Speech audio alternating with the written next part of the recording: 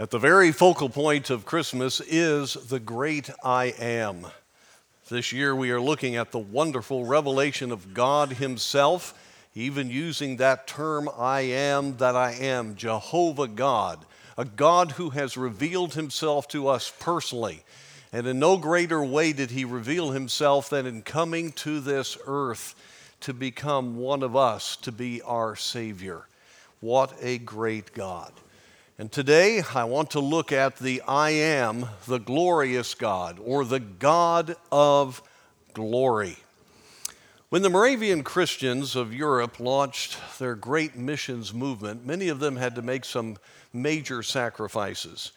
They had to leave their children in boarding schools across England and the continent. Well, the Montgomery family reluctantly placed 6-year-old James in such an institution, and they went off as foreign missionaries to the West Indies.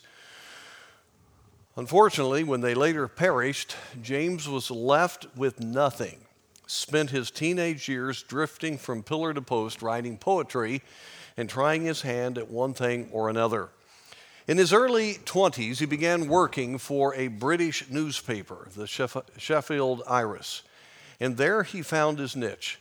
When his editorials proved very unpopular with the local officials, he was thrown into jail and fined £20. But when he emerged from the prison, he found himself now a celebrity, and his newly acquired fame was used to promote different issues that were important to him. And the chief issue was the gospel. Even through all that he had been through, the training of his parents, even as a younger child, and I think that's very instructive, were still in him. And he was devoted to Christ and to the Word of God. As the years passed, he became a respected leader there in Sheffield, and his writings were eagerly read by the citizens. Well, early on Christmas Eve, 1816, James, then now 45, opened his Bible and read the text that we're going to look at today, Luke chapter 2, verse 13 in particular. Pondering the story of the heralding angels, he took his pen and started writing. By the end of the day, his new Christmas poem was being delivered to England and pages of his newspaper and newspapers around the country. It was later set to music and was first sung on Christmas Day, 1821. Angels from the realms of glory, wing your flight o'er all the earth. Ye who sang creation's story, now proclaim Messiah's birth. Come and worship, worship Christ, the newborn King. All the glory of God just comes through this wonderful narrative in Luke chapter 2. And here we see the glory of God highlighted. If you'll turn there with me, Luke chapter 2. It was already read to you this morning.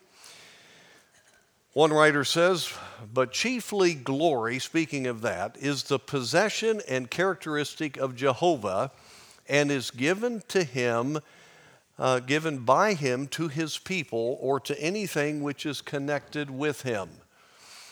In Isaiah 60, verse 7, the Lord promises to glorify the house of his glory, and the meaning is clearly that he will impart to his house something of the beauty and majesty which belong to him. Glory is one of the qualities which are distinctive of Jehovah. Well, God's glory primarily refers to his majestic beauty and splendor in who he is as God. And it's that recognition by mankind of this glorious divine reality. It also speaks of the ethical aspects that embraces his holiness, all the perfect attributes. And we know that well-known verse in Romans 3:23, for the wages of sin is death. All have sinned and come short of the glory of God. So let's begin in chapter 2. We already had it read to us, so I'm going to go through it and be pointing out a couple of key things when it comes to the matter of glory. Let me read the first section. And it came to pass in those days that there went out a decree from Caesar Augustus that all the world should be taxed, and this taxing was first made when Cyrenius was governor of Syria. And all went to be taxed, every one into his own city. And Joseph also went up from Galilee out of the city of Nazareth into Judea, unto the city of David, which is called Bethlehem, because he was of the house and lineage of David, to be taxed with Mary, his espoused wife, being great with child. And so it was that while they were there, the days were accomplished that she should be delivered. And she brought forth her firstborn son, and wrapped him in swaddling clothes, and laid him in a manger, because there was no room for him in the inn. Unfortunately, we've become so familiar with this story, and there's such a commercialization about Christmas that often the real background of what went on here is often missed. Sort of represented by a first grade class was presenting a nativity play shortly before Christmas. When Joseph came to the inn and asked if there was room at the inn, the little boy playing the innkeeper replied, "You're lucky, we just had a cancellation." Unfortunately, I think there is a much too glamorous view of what occurred here. And before we look at this matter of the glory of God, let me just go over some of the important facts here in the early part of the Christmas story. Caesar Augustus took full power in 27 BC. He was part of a coalition of leaders, but took over, and the Civil War ended and conquered, and he became known as the Peaceful Caesar. He ruled from 27 BC to AD 14, so right over all of these events here. And so it's very interesting that as you look at history, how God in his sovereign providential works so orchestrates things that you have this man who knew nothing of what was going on, but God superintended him, sending out this decree about this taxation at just the right time. And so he was an unknowing agent of God to bring the parents of Jesus to Bethlehem at just the right time. And it's been noted that the Emperor of Peace had a little part in bringing the Prince of Peace into Bethlehem. So it's amazing, just the sovereignty of our God. And then you have the fact that Cyrenius was governor of Syria. Quirinius was his name. He had a notable career, and Herod the Great, of course, was on the throne in Jerusalem, but Cyrenius was the representative, direct agent of the emperor. He was known for his great administrative skill, and so all about the decree of Caesar was done under the leadership of this man, which again, God's sovereignly working here, and this is noted by the Spirit of God through Luke for us to realize how God had worked at this time. Now, it wasn't necessarily in the regular Roman world that you had to go to your ancestral home to register for taxation. However, it was among the Jews, the custom. And so in Israel, there was the custom of going to the ancestral home, and so that's how it was administrated by the Roman government evidently at that time. Now you notice, and that's verse 3, and all went to be taxed, every one unto his own city. Now Joseph went up from Galilee out of the city of Nazareth into Judea unto the city of David, which is called Bethlehem. It says up. Well, he's going south, but just like when you go to Jerusalem, you go up because Jerusalem is at the highest elevation, plus it was a center of worship for the Israelites. Bethlehem, believe it or not, was a higher elevation than was Nazareth. And it was 90 miles. That's a long way to walk or ride a donkey. And so you can imagine, and it's not, believe me, if you look at the topography between Nazareth and Bethlehem, you've got everything from hills to small mountains, you've got it all. And very difficult travel at that time. Bethlehem is 7 miles to the south-southwest of Jerusalem. In fact, when you're up on the southern part of Jerusalem, you can look over the Judean hills toward the south and you can see, of course, Bethlehem's much larger today. It's a modern city, but you can see Bethlehem from Jerusalem. And that's why the sheep for the temple were kept there in Bethlehem close by. So just a number of things. This was a fulfillment of Micah 5:2 that we've quoted often. He was of the house and lineage of David. And of course, that beautiful reality as we looked at the virgin birth of Jesus Christ. He was the son of David through Mary, the bloodline, and he was the son of Joseph, who was the heir of the kingdom through Solomon by being given the firstborn right by Joseph. And so he was a son of David. And we have to be taxed with Mary, his espoused wife, being great with child. And we don't know if she had to be registered herself independently or not. Obviously, Joseph was not going to go without her being great with child, but she was obviously along. And then the baby was born. And the baby was born put in swaddling clothes. Now let me just take a moment. We have a lot of glamorous views of the manger, a lot of glamorous views of what the stable was like. Most likely because all of the other stables that we know of in the Bethlehem era of that day were caves. This was probably a cave. In fact, it made a lot of sense. It was more protected. And there are many, many caves in Bethlehem's up on a hill, and all around the hill are caves overlooking the shepherd's fields. I've been in a couple of those caves. I went into a rougher shepherd's cave once, not real pretty. Went into the one that helps you understand what the cave is like, and that's more decorated up. And then, of course, there's the cave that's, you can't tell that it's a cave, except you have to go down into it because it's underneath the Church of the Nativity, and that's quite a challenge. If you've ever been there, to go down in there, you lose sort of all the ambiance in it at that point. But I did have a good friend who went to Israel. I remember him telling him, some of you may have heard of the wonderful evangelist Bill Rice. That's Bill Rice III's father. Well, he went to Israel and asked to be taken to a working cave. A working stable, and the manger was probably a stone trough there, not a nice wooden manger.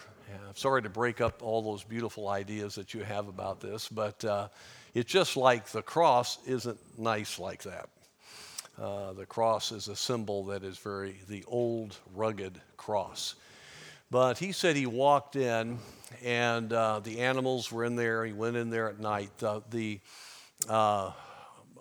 All of the walls were blackened, and I've seen that in those caves. They were blackened, and there was filth on the floors from the animals, understandably so, and there was nothing at all about that would make it a place for a birth.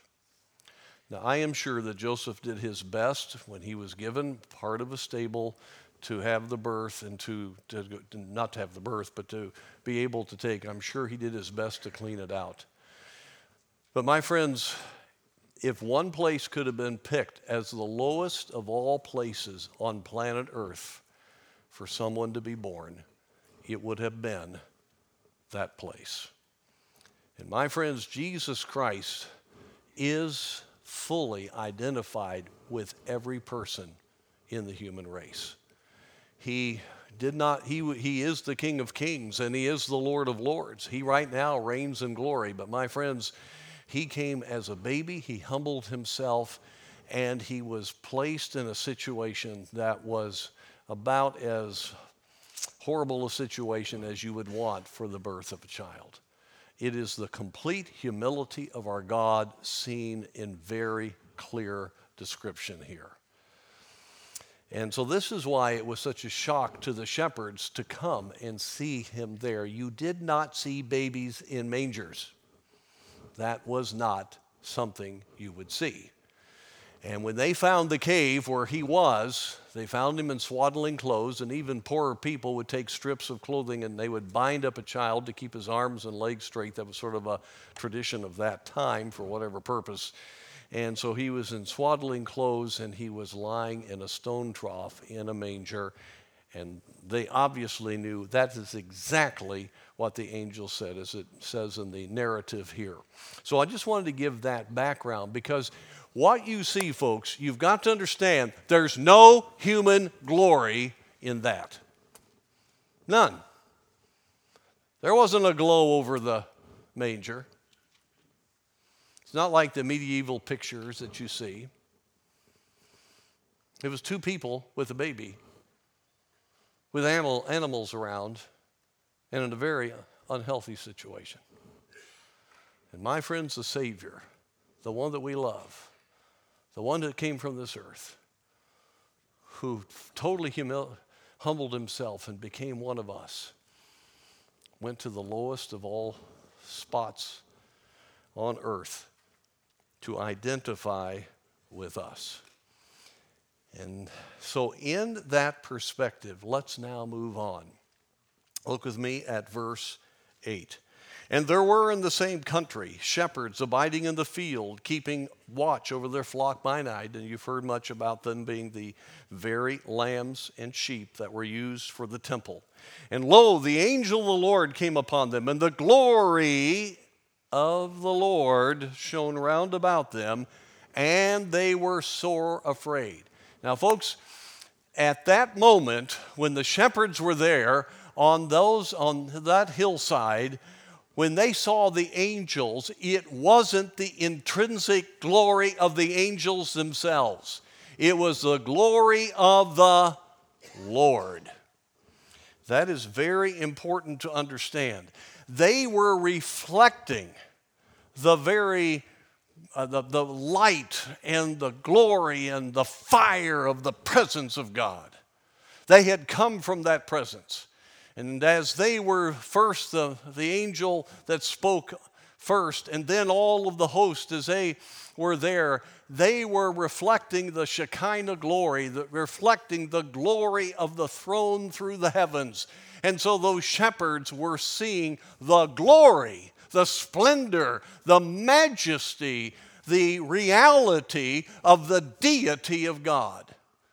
The angels weren't special. Now, to us, they're supernatural.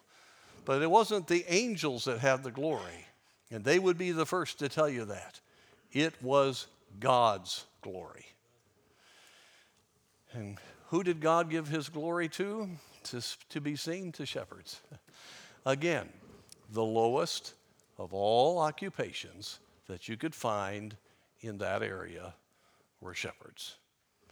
But shepherds of the temple sheep, that would be lambs that would die, their blood shed, looking forward to the Messiah who would shed his blood.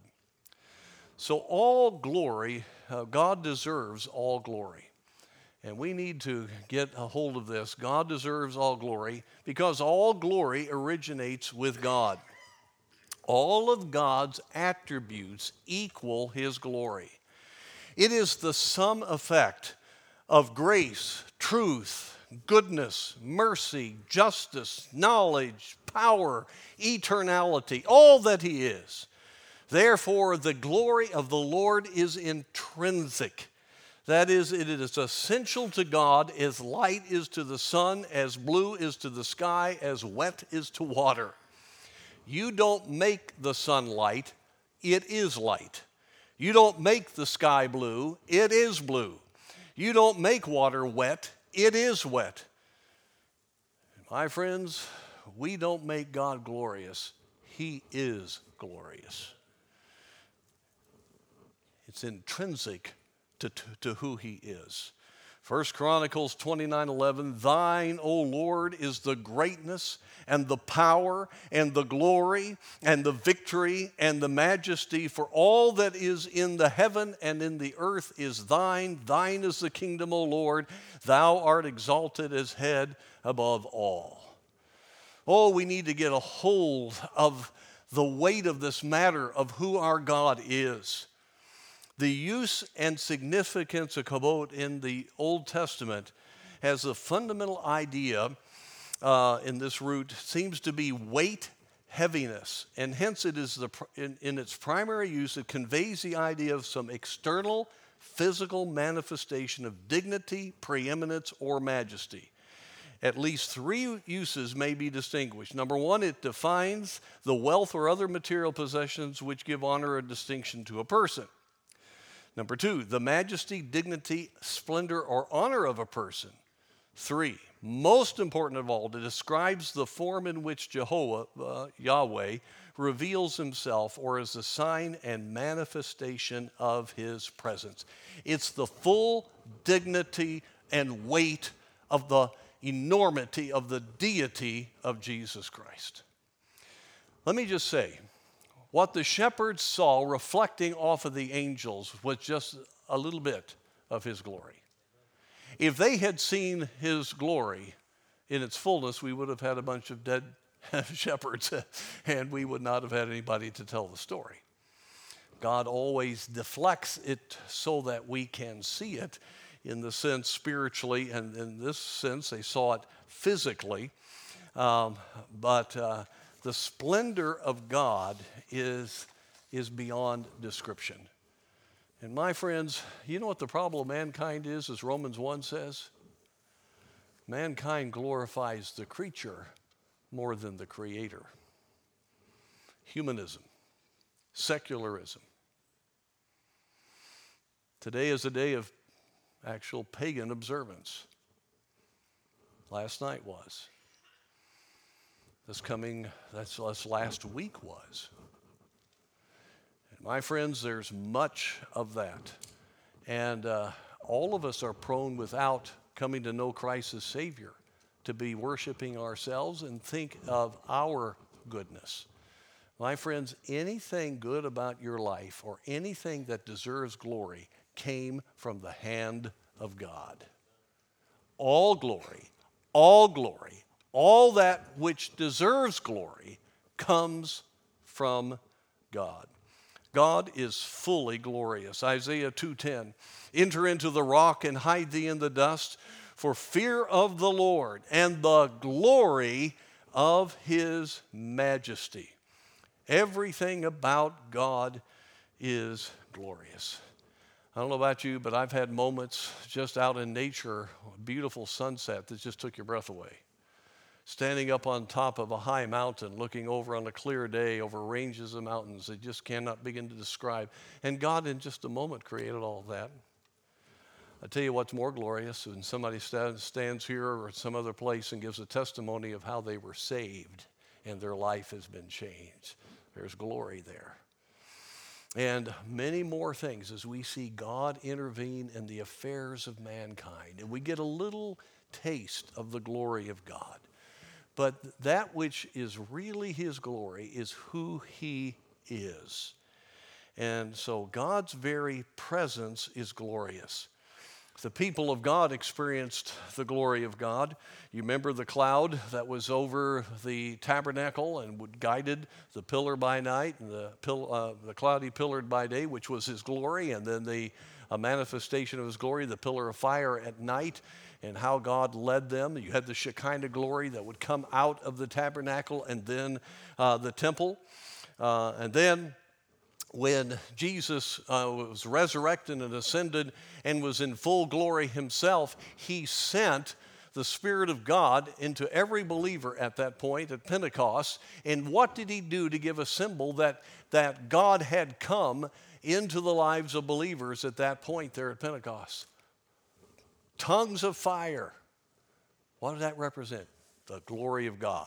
This is God doing something. Often when you look throughout Scripture, when you see God, you see brightness, you see light, you see fire, You look at Revelation, you see God being on fire. You look at the book of Daniel, you look at the book of Ezekiel, you see the glory of God represented in physical terms in this manifestation of light. But his glory is a manifestation, as I've already said, of his attributes. But let me just remind each one of us, if you are a believer here this morning, you have the glory of God in you.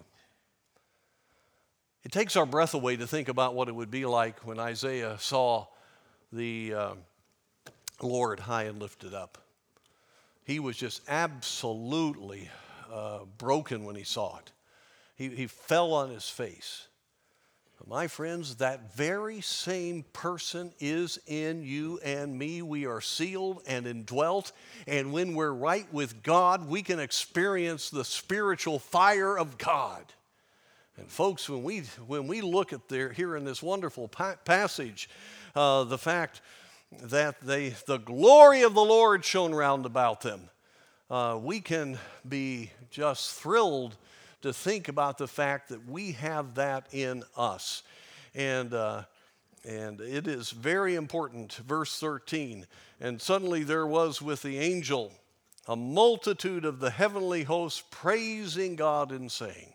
And that's exactly what happens when you are in the glory, know the glory of God. We should be living with constant praise. And that leads me to the second point. God expects to receive glory, because without that, we will worship ourselves. Without that, we will get caught in worshiping the evil one who uses this organized world system to keep us away from God.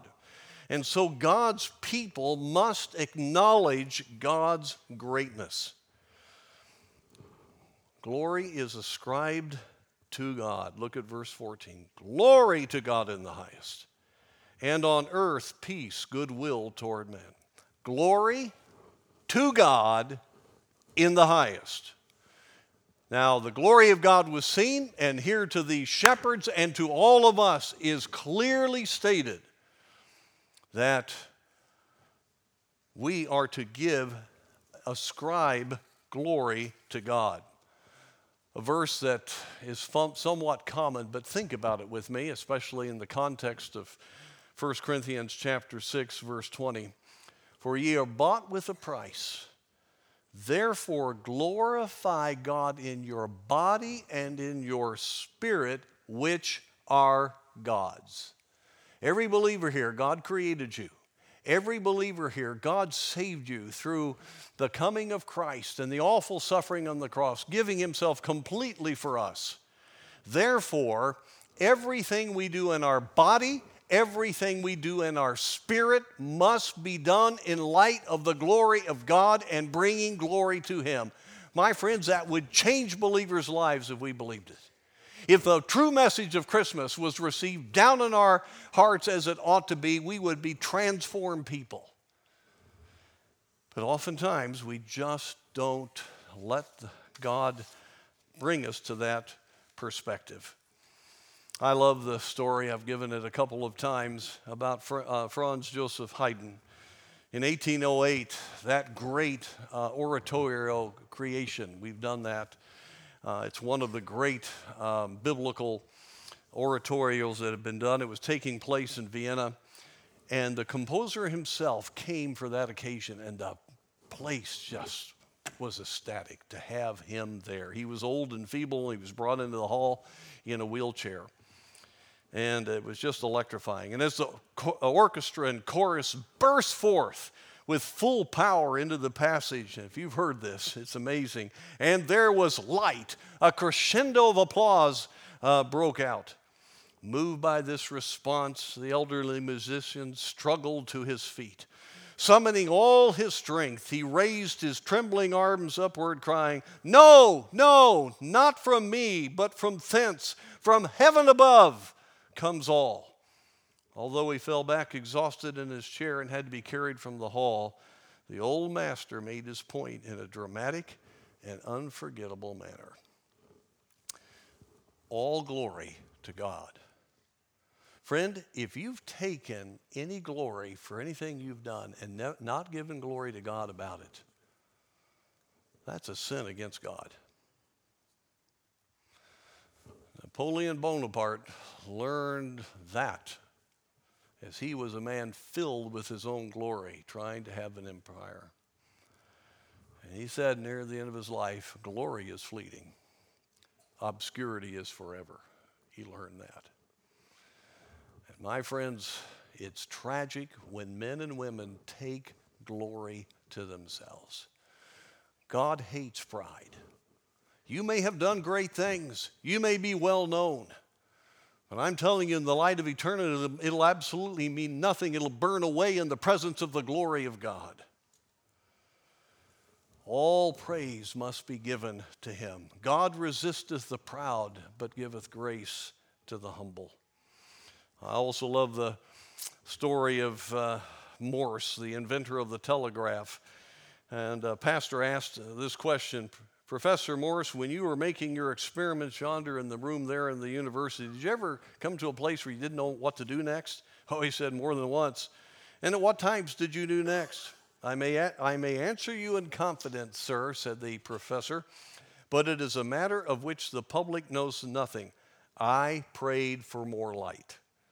And the light generally came? Yes. And I may tell you that when flattering honors come to me from America and Europe on account of the invention which bears my name, I never felt I deserved them.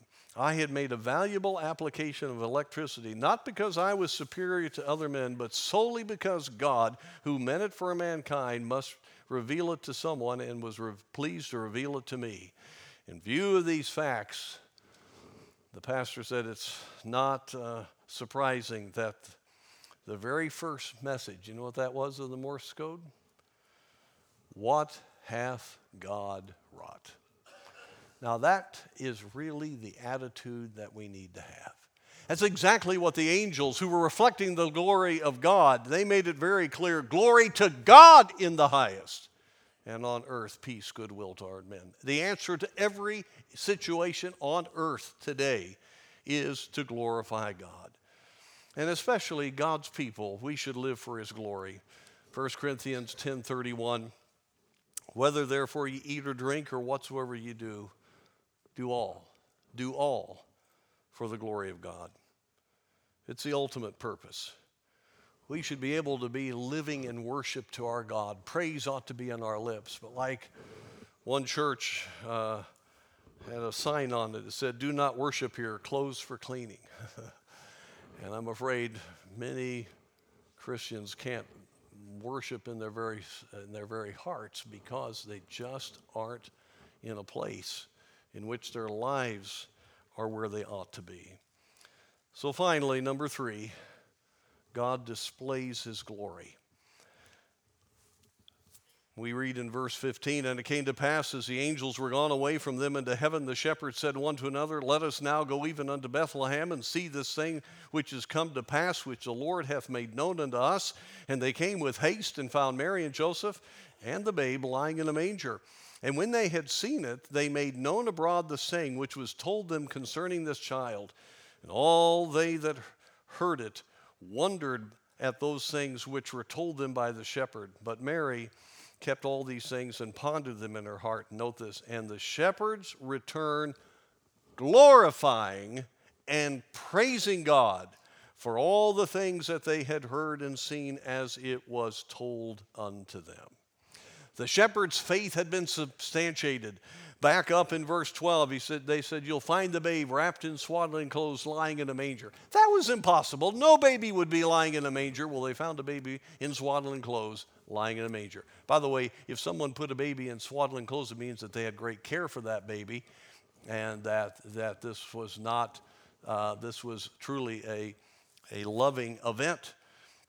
And so when they saw it and they sensed the presence of God in that place and had the echo of what the shepherds have said in their hearts, they wanted to do what? Glorify God. They wanted people to know. Well, how do we glorify God? It's displayed in the church. In this era, in this age, God has his body, the local church, is the place where the glory of God should first of all be seen. Ephesians 3:21, unto him be glory in the church by Christ Jesus throughout all ages, world without end. Amen. Unto where? In the church. We're the body of Christ.